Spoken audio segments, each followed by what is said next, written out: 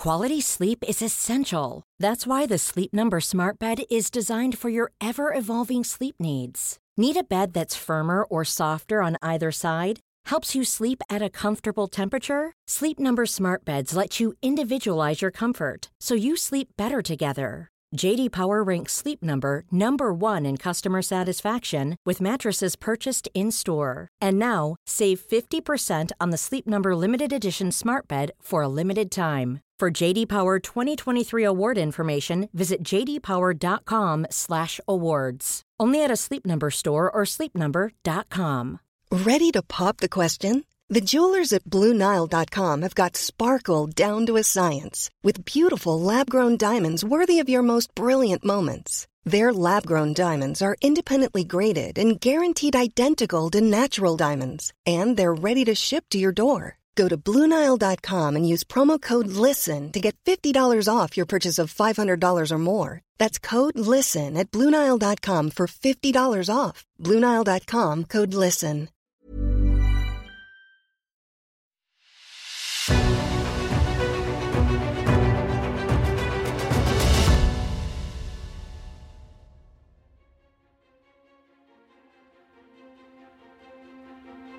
It's The Ancients on History Hit.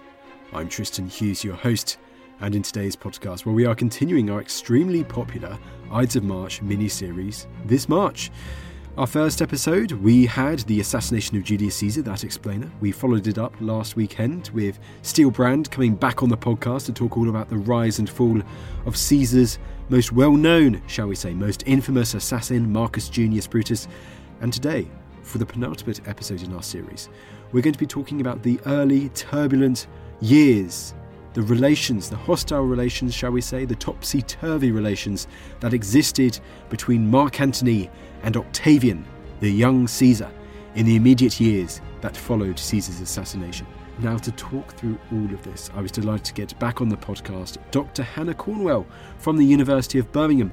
Hannah, she's a bit of an ancient star at the moment because her previous podcast on the ancients, which was The Birth of the Roman Empire, is currently our most popular ancients podcast ever.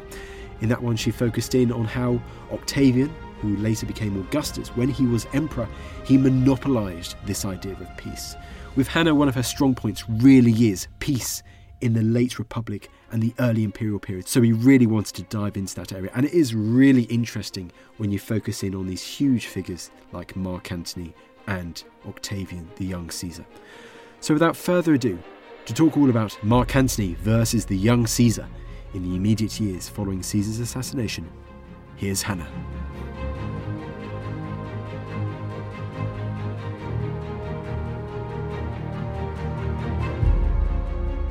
Hannah, it is great to have you back on the podcast. Tristan, thank you very much for inviting me back. You're very welcome. It's lovely to do this in person. It's great to do it in person, exactly. And for a great topic as well, Marc Antony versus the young Caesar, or Octavian. Caesar, yes. I mean, this is quite a story, isn't it? One point you've got wars, next point you've got peace, one point there's reconciliation, next point you've got dissension. It's a topsy-turvy, twists and turns tale, isn't it? Absolutely. It is a decade fraught with large-scale armies and combats of Roman fighting Roman, and yet a real sense and desire amongst those very soldiers that they don't want to fight each other and that they want reconciliation.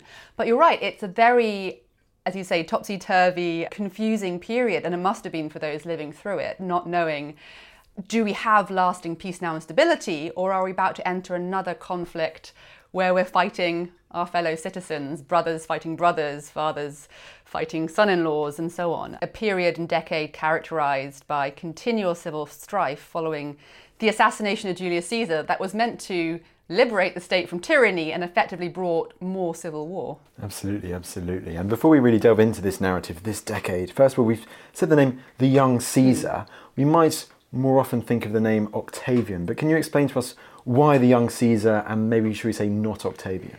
Absolutely. He was in fact born Gaius Octavius, and it is only following Julius Caesar, the dictator's assassination, that he takes on the name Gaius Julius Caesar himself. Very confusing, two men, the same name. This is because he was named as Caesar's heir in his will and effectively legally became Caesar's son and therefore took on Caesar's name. And so actually all our sources from this point onwards refer to him as Caesar, or official documentation does. There are some contemporaries who are a little hesitant about having another Caesar, particularly as the previous one was perceived to be a tyrant and had been assassinated. Cicero, the Roman orator and politician, in letters following the assassination of Julius Caesar on the 15th of March, initially refers to him as Octavius and says his followers are calling him Caesar, but good people aren't, and I'm not going to do that because we don't want another Caesar. But a few months later, he is referring to him as Caesar, or Octavianus Caesar. And he's certainly very keen to present himself as Caesar on his coins, on his inscriptions to Caesar's veterans. There's a real currency in this name, particularly amongst the soldiers, who he wants to have on his side so that he can mobilize them for his own political advantage. He will go on, following his conflict with Marcus Antonius, or Marc Antony as we prefer to call him, to become Augustus, but that's another story. It is, which we've done another podcast on, you said, the birth of the Roman Empire. But let's just say, so Julius Caesar has been assassinated. We've got the young Caesar, he's now in Italy. I mean, do we know when he first comes into contact, perhaps even conflict with Marc Antony? Absolutely. So when Caesar was assassinated, Octavius, as he was then, was actually in Greece. He's 19 years old. He's effectively not on a gap year, but he's out there to study, work hard. But on the news of Caesar's death, he comes back to Italy. So in mid-44, he's back in Italy. And in fact, he and Marc Antony are, although they're both perceived of as being what we might call Caesarians, so followers or supporters of Caesar, they are in conflict because they both, in a sense, see themselves as being the heir of Caesar, and only one of them can really monopolise that position. Although in mid-44, the tribunes, who are officers of the Roman state to protect the interests of the people, attempt a reconciliation between the two, so nothing escalates. So whilst in 44 they've made contact, there's nothing extreme or potentially damaging to the state about their relationship. However, by the end of 44 and the beginning of 43, things start to radically change. And what is that radical change which happens? Well, so in 44, Antony is actually consul, so he's one of the two leaders of the Roman state. And the following year, 43, he's meant to go out to govern the province of Macedonia in northern Greece, but he's decided that he would rather perhaps be closer to Rome, closer to Italy, and he decides that he will exchange Macedonia for Cisalpine Gaul, so effectively northern Italy. And this brings him into conflict with the current governor, a man called Decimus Brutus. Yes. It's confusing. We've got a couple of Bruti, which lots of people with similar names. Effectively, Marc Antony takes his army and besieges the current governor at a place called Mutina, which is modern-day Moderna. And in 43, this brings the two consuls of that year, together with young Caesar, who has, now rallied Caesar's veterans to besiege Antony. And so we have Antony and Octavian in conflict. It is perhaps convenient that those two consuls of 43, Hirtius and Pansa, both die in the conflict, which allows young Caesar, who is only, by this point, about 20 years old, to become consul, which is really problematic because there are Roman laws stating that you have to be at least 42 years old in order to stand for consul. But he has managed through chance and also clever tactics and military support to get himself appointed as head of state. And Antony is currently sort of defeated in April 43. But a couple of months later, in October, beginning of November, Antony, young Caesar, and another provincial governor, someone called Marcus Aemilius Lepidus, meet on an island in a river in northern Italy and negotiate an agreement whereby all three of them will come together in an alliance and effectively control the state. So let's delve into that meeting now. It seems, first of all, the whole location, a centre of an island. Why did they pick this location for this incredibly important event? Well, an island in a river is perhaps from a both security point of view and a point of view of it being a place of neutrality is a good place to negotiate. And in fact, the approach to this space is that each of the three men arrive with 5 legions. That's a lot of men, a lot of soldiers.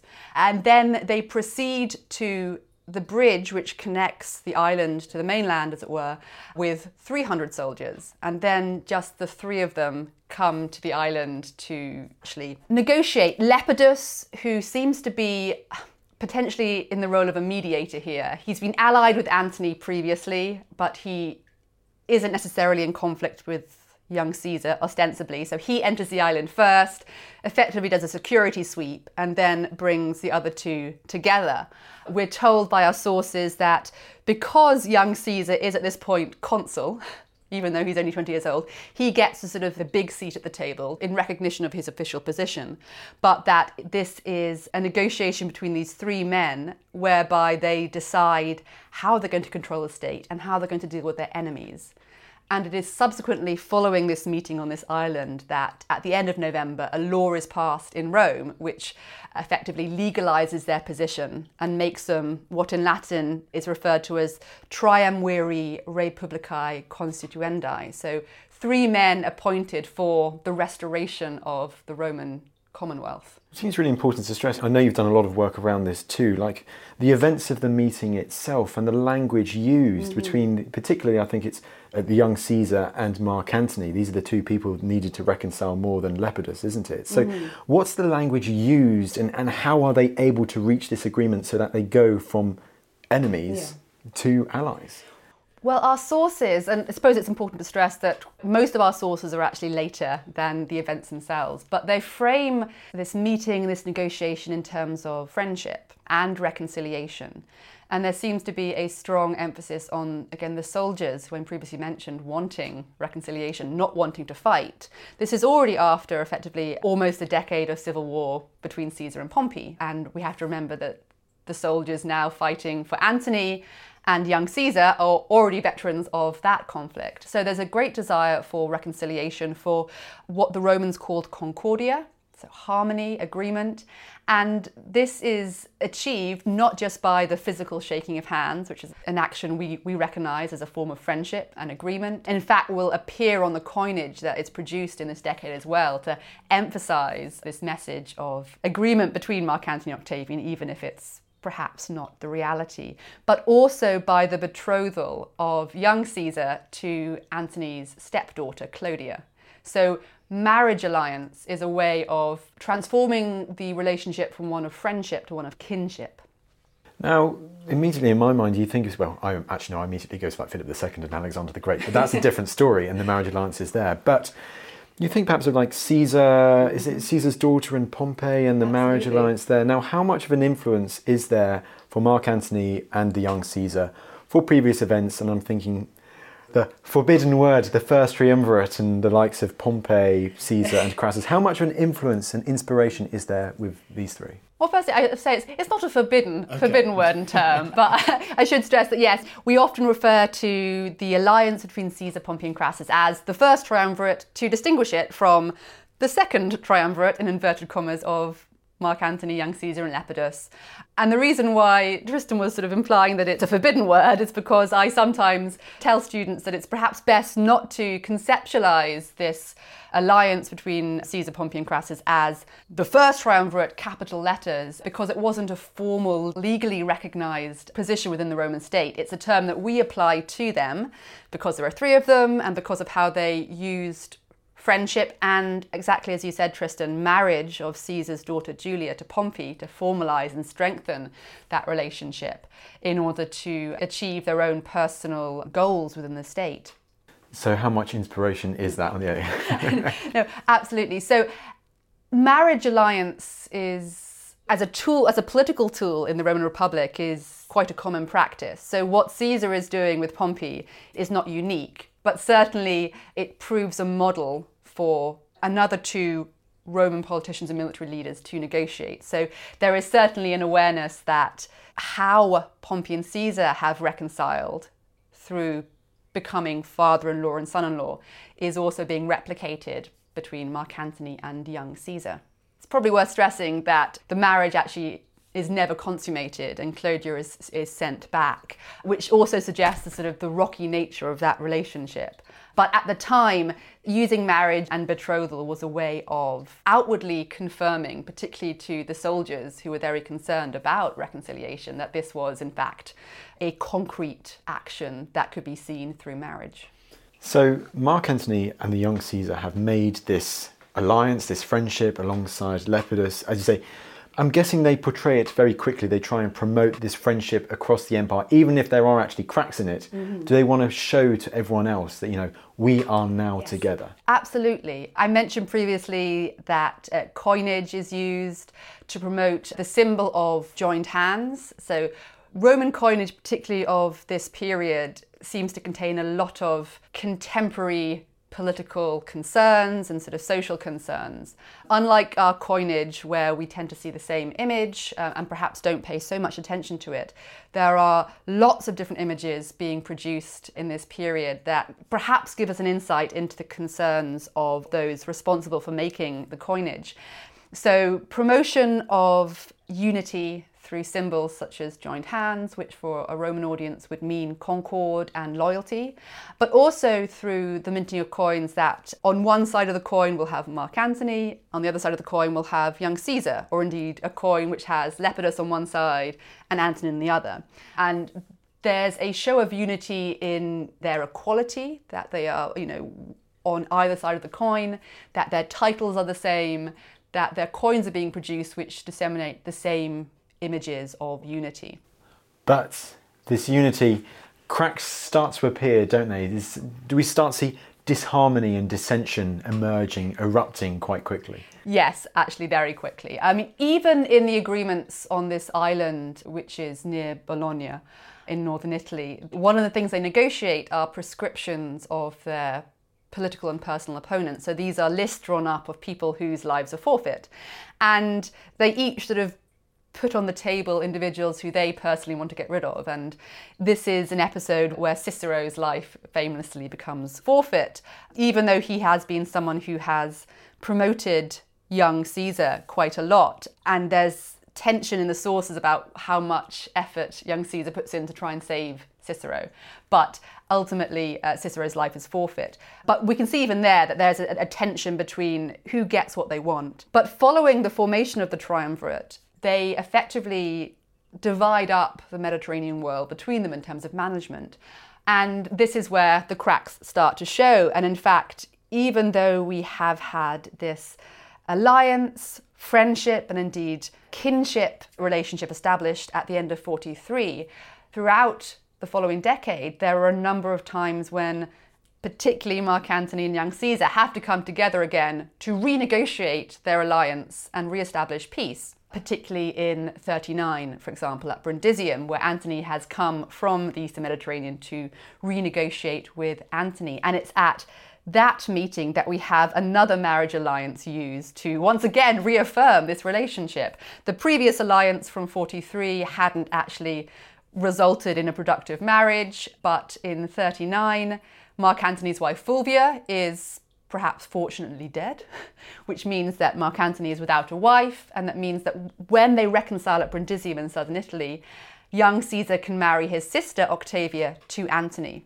And indeed, on Antony's coinage in the Eastern Mediterranean following this date, we see Octavia appearing alongside her husband on the coinage. So again, this promotion of that marriage as being important to Antony's image and to ostensibly demonstrate the peace and alliance between him and young Caesar. Now, you mentioned this whole Brundisium episode, and I'd love us to go into some more detail about this. I mean, I think we'd love to know what causes Marc Antony and the young Caesar in these years between Bononia and Brundisium to go to such bad terms that Marc Antony has to come back to Italy and that they have to reconcile again.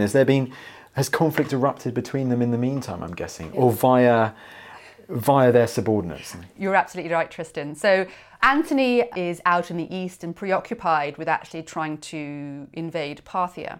But at the same time in Italy, his brother Lucius Antonius is consul in 41, and he comes into conflict with young Caesar. And this is to do with, once again, the soldiers, actually. We come back to the veterans, we come back to the promises that have been made to them following Caesar's death, and their desire for retirement, for settlement, for land in Italy. And what's happening in 41 is Octavian, young Caesar, needs to provide land for these soldiers, but he can only do that by confiscating land from other people in Italy. And this brings him into conflict with Lucius Antonius and indeed Marc Antony's wife Fulvia.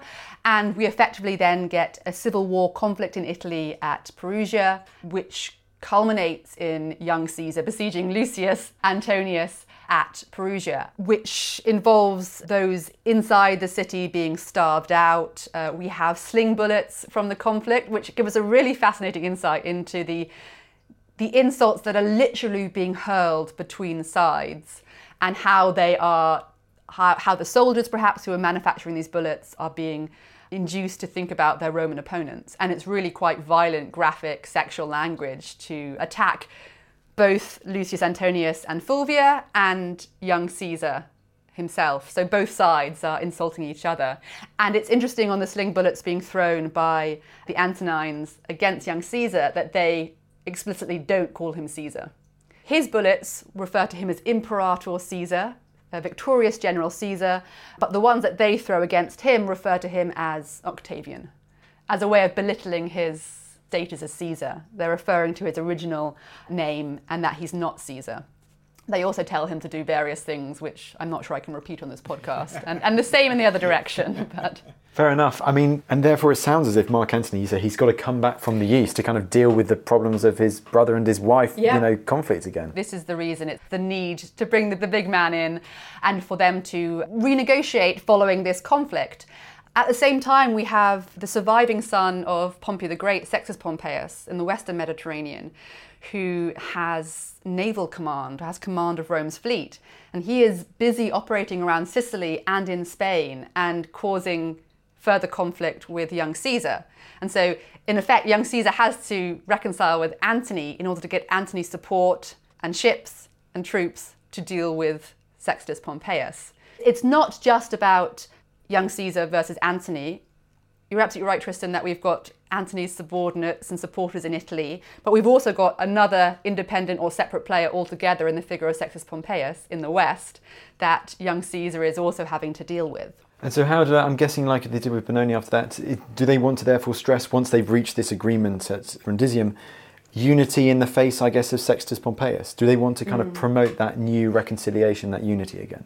Yeah, so there's certainly a promotion of the unity between Marc Antony and young Caesar. They celebrate an ovation and mini triumph because they made peace with each other. And this is really striking because we have a long list of Rome's triumphs, and this is the only instance where a victory celebration is awarded because two Romans made peace with each other as opposed to conquering someone else.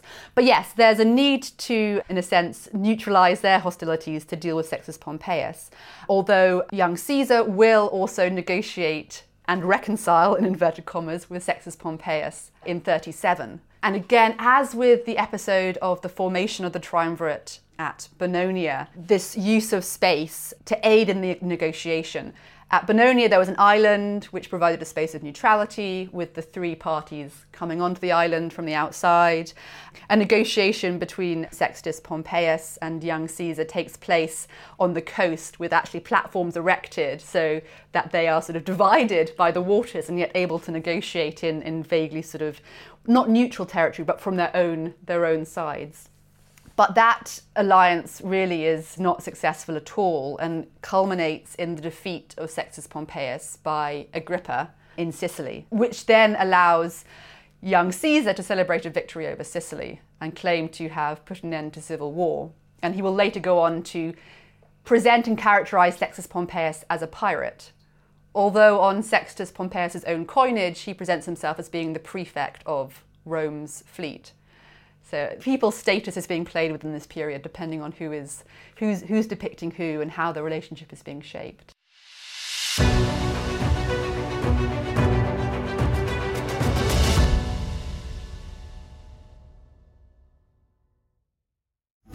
If you've always wanted to know more about some of the key events that shaped the medieval period and the modern world, then Gone Medieval from History Hit is the podcast for you. From this, the king ordered all the Danish men who were in England to be killed because he'd heard a rumour that they were trying to topple him. They seem to have been beheaded one by one in some kind of systematic manner. To this. The stakes are so high. Even when she first appears on the scene, Joan says, I've got 1 year to do this. So she knows that this is going to come to a sticky end. With a whole lot of this in between. The knightly class is a group of people who have been chosen by God. Armor is a physical proof that that's literally true. With guests lined up at the drawbridge, it's time to let them in and begin the feast for your ears that is Gone Medieval, the podcast from History Hit. Together, my co-host Dr. Kat Jarman and I, Matt Lewis. We've gone medieval, and we're waiting for you to join us.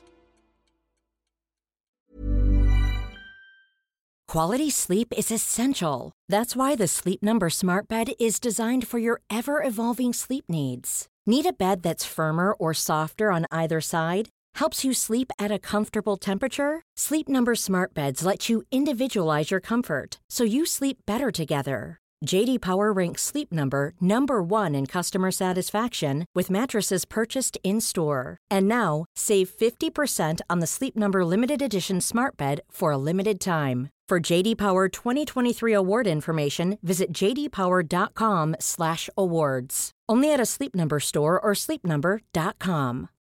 When you need mealtime inspiration, it's worth shopping Kroger, where you'll find over 30,000 mouth-watering choices that excite your inner foodie. And no matter what tasty choice you make, you'll enjoy our everyday low prices, plus extra ways to save, like digital coupons worth over $600 each week. You can also save up to $1 off per gallon at the pump with fuel points. More savings and more inspiring flavors make shopping Kroger worth it every time. Kroger, fresh for everyone. Fuel restrictions apply. Join us this month on Gone Medieval from History Hit. I'm Matt Lewis. And I'm Eleanor Yanaga. This April, dive into our special mini-series. With the help of leading experts, we're tracing the foundations of England by exploring the country's most powerful Anglo-Saxon kingdoms. We'll be looking at Northumbria, Mercia, and Wessex, as well as the rulers and their councils who helped shape a nation.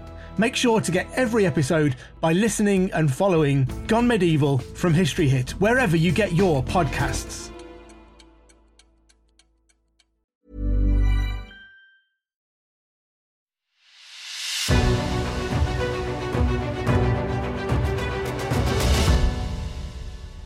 You mentioned Sextus Pompeius there, so let's kind of focus on that as well, because I know we were focusing more on like Marc Antony and the young Caesar. Yes. No, but all of these like figures at the moment, whether it's Lepidus or Sextus Pompeius, Marc Antony or the young Caesar, is it interesting to look at them at this period and how they try to depict themselves as, I use the infamous term at the moment, peacekeepers, as it were? Yes. No, absolutely. And I suppose in the Roman world, the concept of peacekeeping will become particularly sort of perhaps more prominent and characteristic of the empire. And when we use the term, yes, peacekeepers, it has a sort of ominous tone to it. When we think about how do you keep peace, you keep peace with a military force.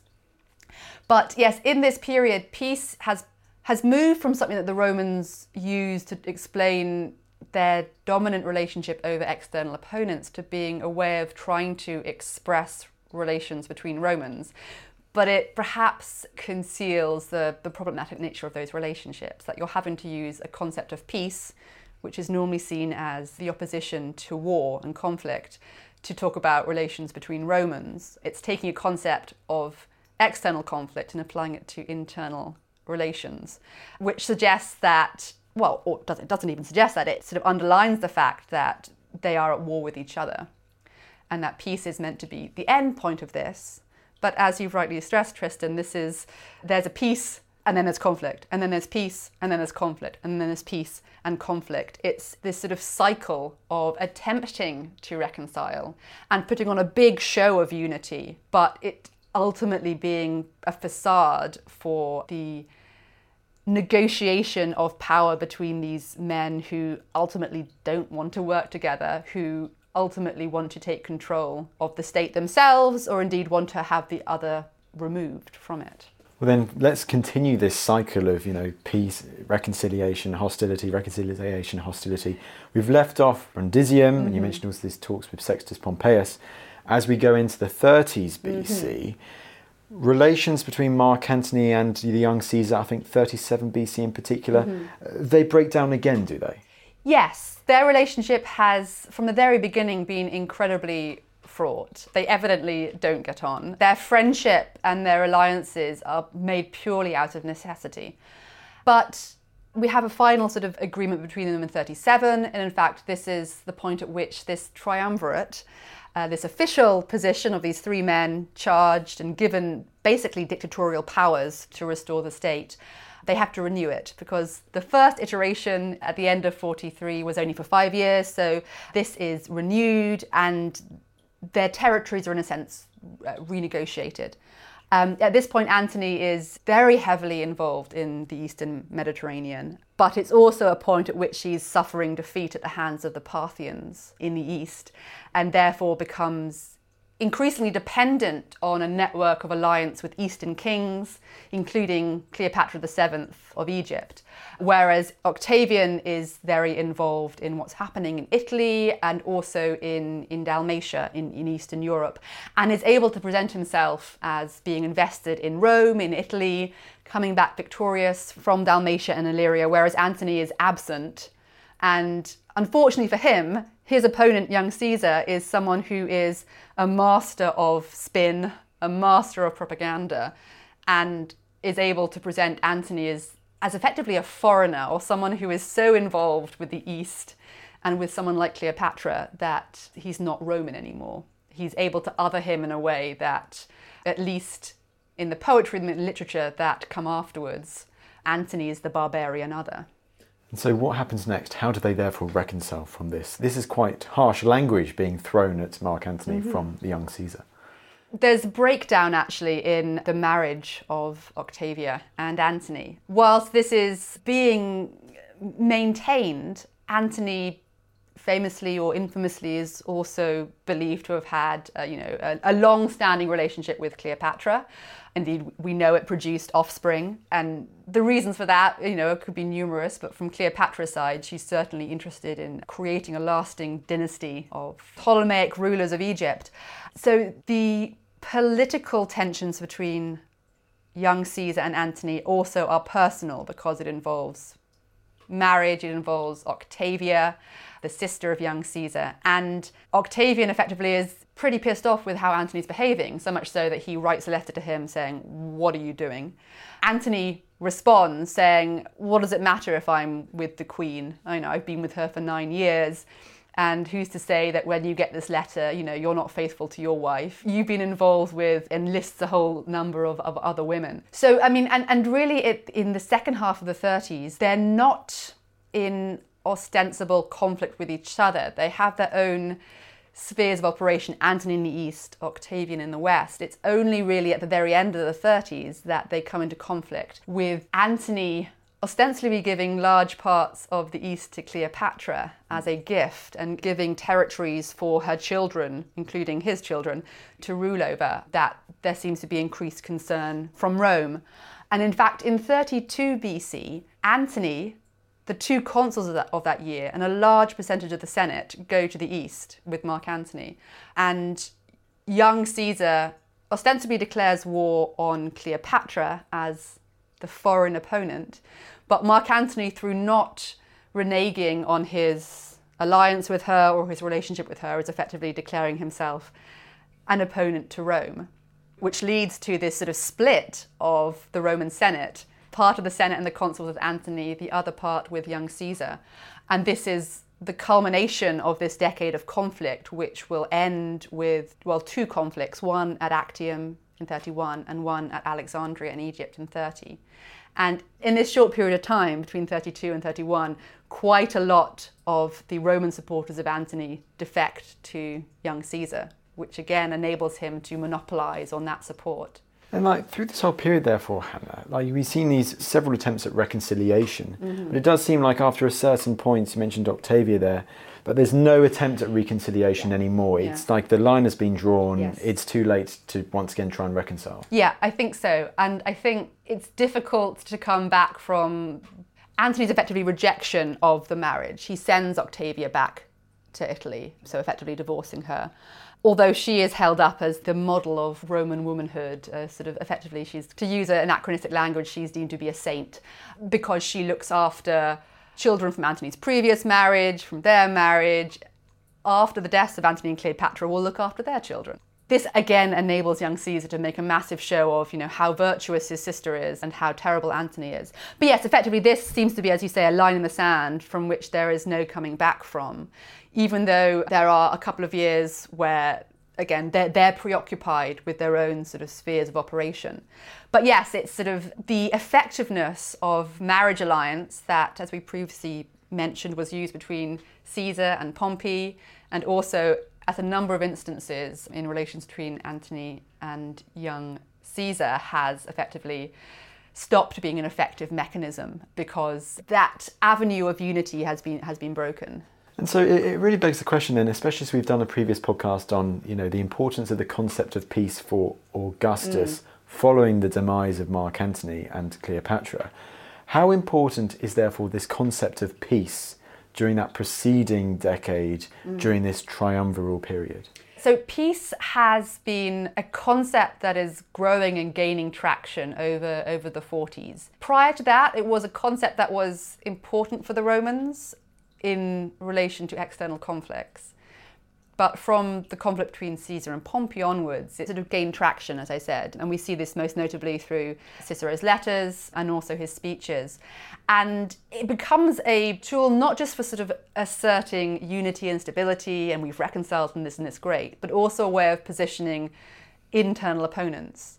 So, for example, at the beginning of the period we've been talking about, before Marc Antony and young Caesar come together in alliance at the end of 43, as we previously mentioned, they were in conflict with each other. And Antony at Moderna has been fighting against the previous Roman governor, and the Roman Senate is trying to figure out what to do because we've got Romans fighting Romans and a state of instability. So how can we resolve this? And their solution, which seems quite sensible, is to send ambassadors to negotiate with Antony. And so they send a first set of ambassadors, and Antony's demands, at least presented by Cicero as being vastly unreasonable. We take that perhaps with a pinch of salt, but those negotiations come to nothing. And then they decide, well, we're still at war with Antony, or we're still in conflict with Antony. What can we do? Well, we'll send another embassy. But at this point, Cicero is pushing back very hard, saying, we don't want peace with Antony, and this would bring slavery to the Roman state. It's a fluid, complex concept in this period because we've got people in the Roman Senate saying we need to make peace with Antony, and peace is the only way to achieve stability. We need to negotiate, we need to reconcile. And obviously this is a mechanism that is used in this period, as we've previously mentioned, as we've seen with young Caesar and Marc Antony, although it's not necessarily a successful one because we've seen this sort of constant alliance and conflict. But it's clearly, there's a large number of people at Rome who want peace, who desire it, and want to try and achieve it by any means possible. There are others in this initial conflict with Marc Antony who's saying, well, we can't have peace, we're in a state of emergency. We need to declare a state of emergency, which for the Romans was something called a tumultus.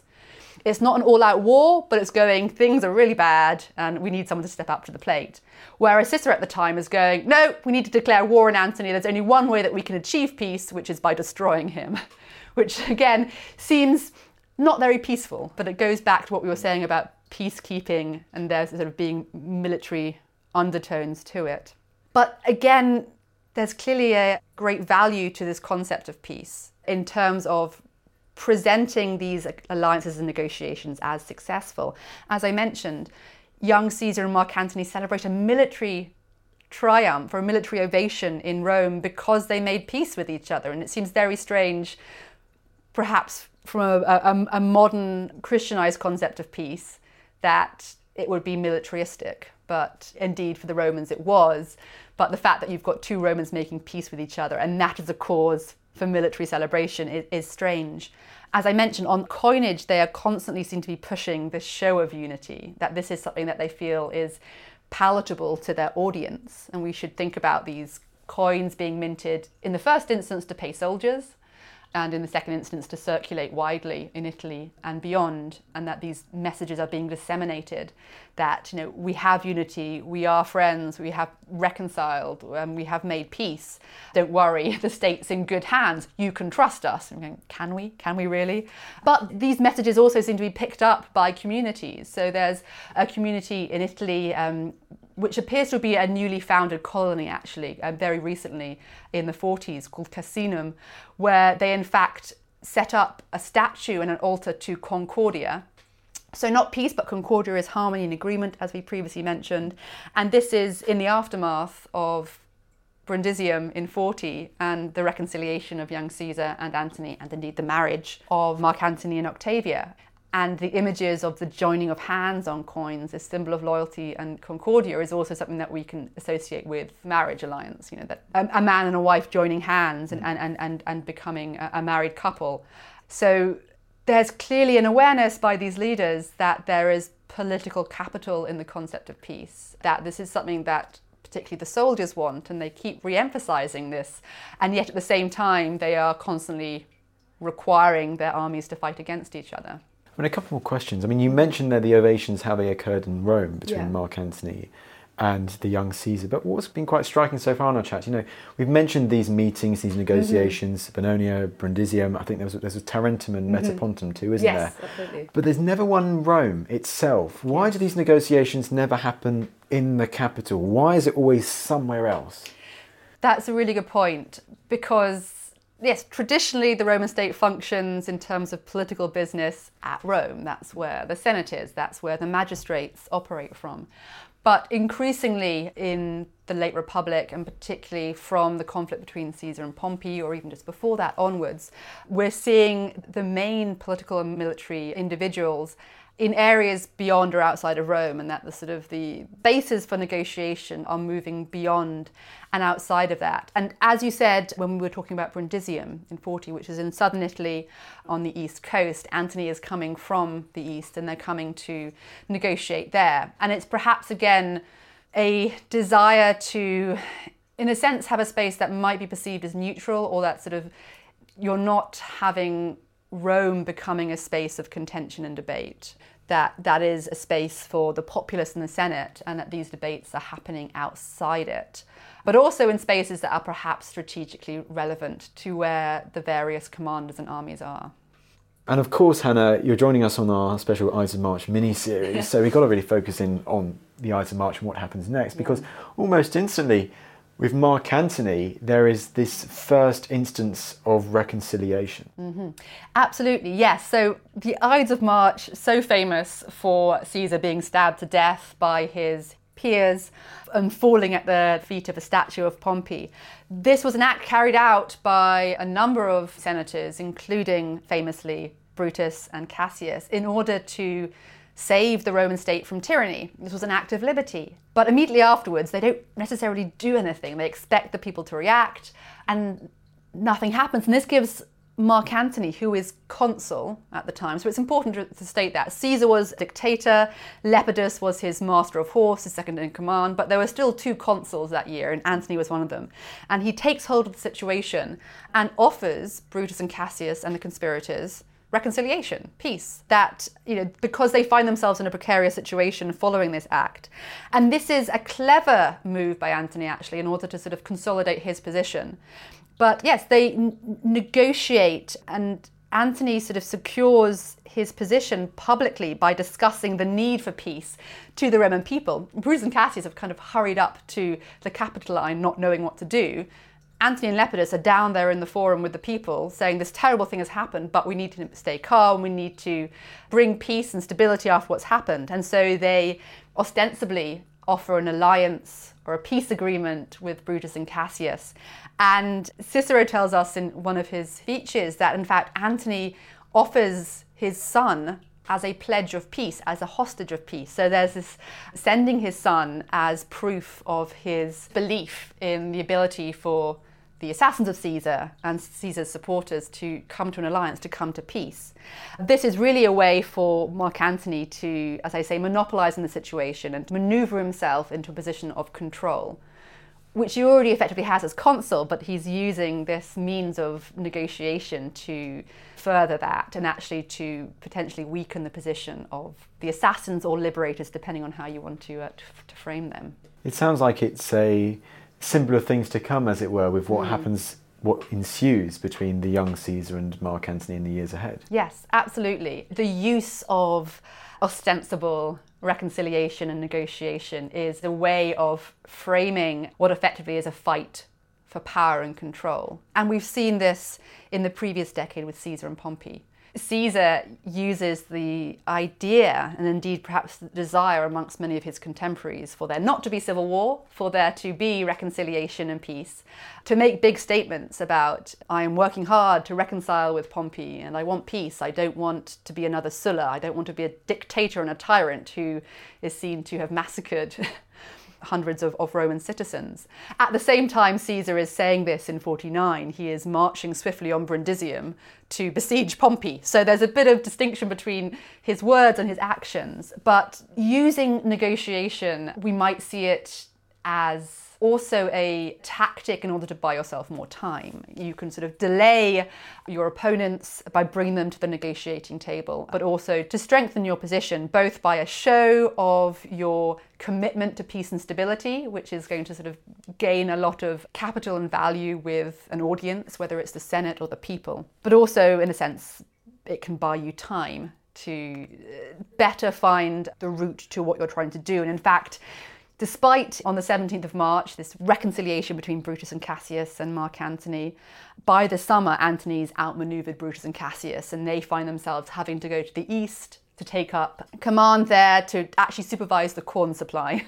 Just before they leave for the east, though, they write a joint letter to Mark Antony in which they say, bear in mind not only how long Caesar lived, but how he did not reign for a long time. So there's this sort of veiled threat from them once again about the dangers of tyranny and that they won't stand for it, which will culminate in the battle between Antony and young Caesar against Brutus and Cassius.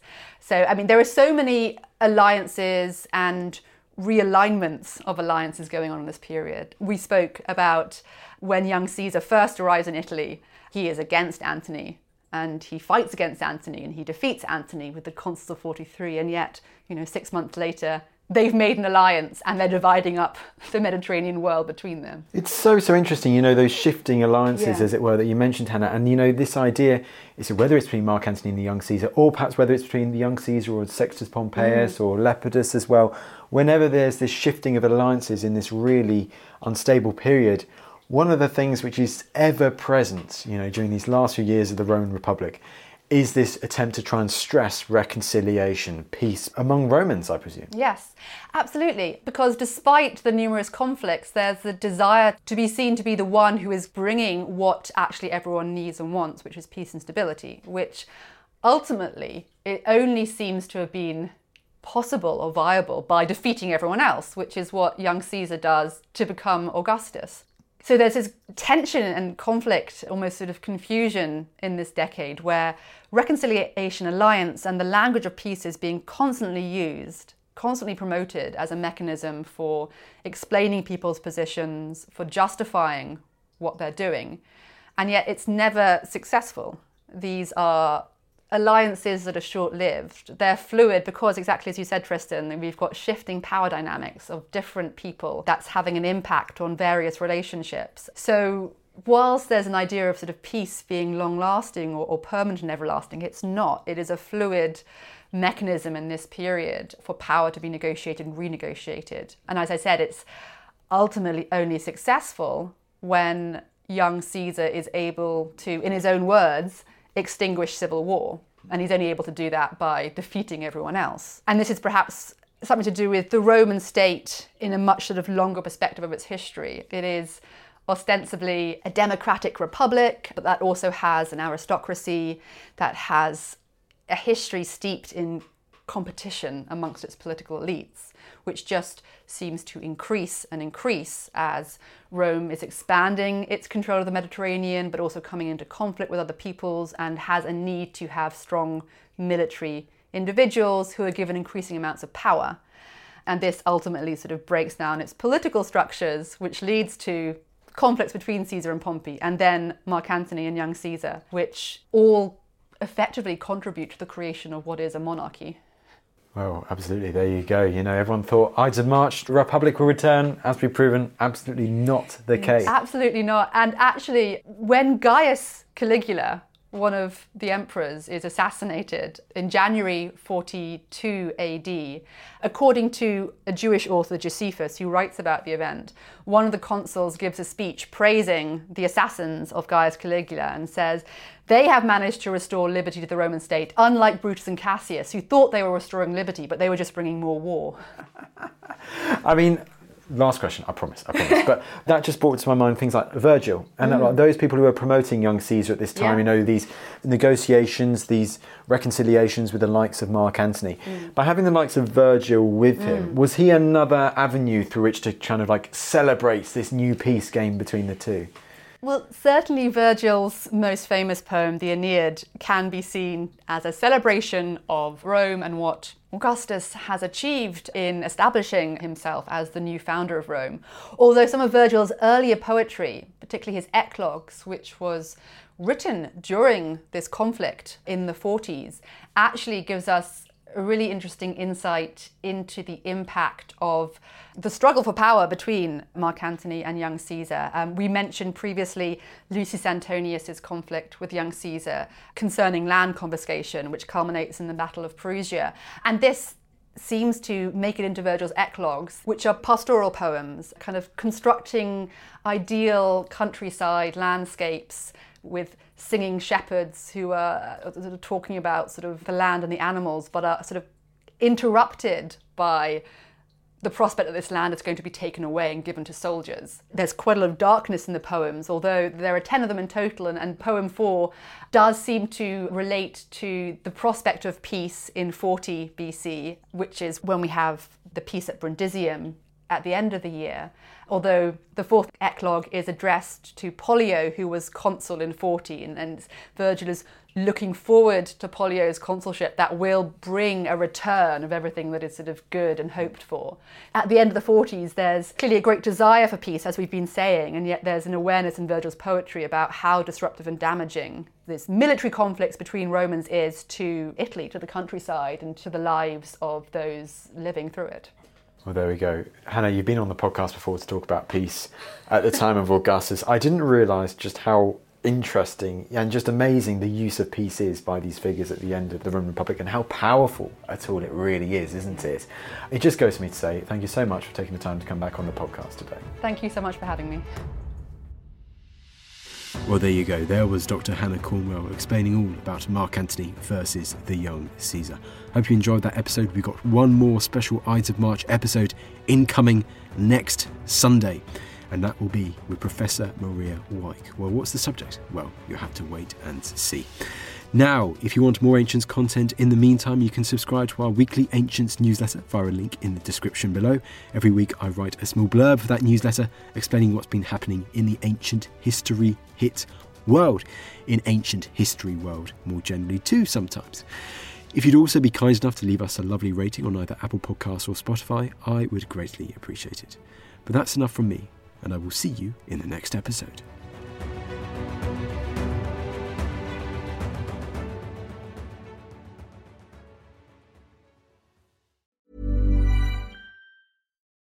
When you need mealtime inspiration, it's worth shopping Kroger, where you'll find over 30,000 mouth-watering choices that excite your inner foodie. And no matter what tasty choice you make, you'll enjoy our everyday low prices, plus extra ways to save, like digital coupons worth over $600 each week. You can also save up to $1 off per gallon at the pump with fuel points. More savings and more inspiring flavors make shopping Kroger worth it every time. Kroger, fresh for everyone. Fuel restrictions apply. Thank you for listening to this episode of The Ancients. Please follow this show wherever you get your podcasts. It really helps us, and you'll be doing us a big favour. Don't forget, you can also listen to all of these podcasts ad-free and watch hundreds of documentaries when you subscribe at historyhit.com/subscribe. As a special gift, you can also get your first 3 months for just £1 a month when you use code ANCIENTS at checkout.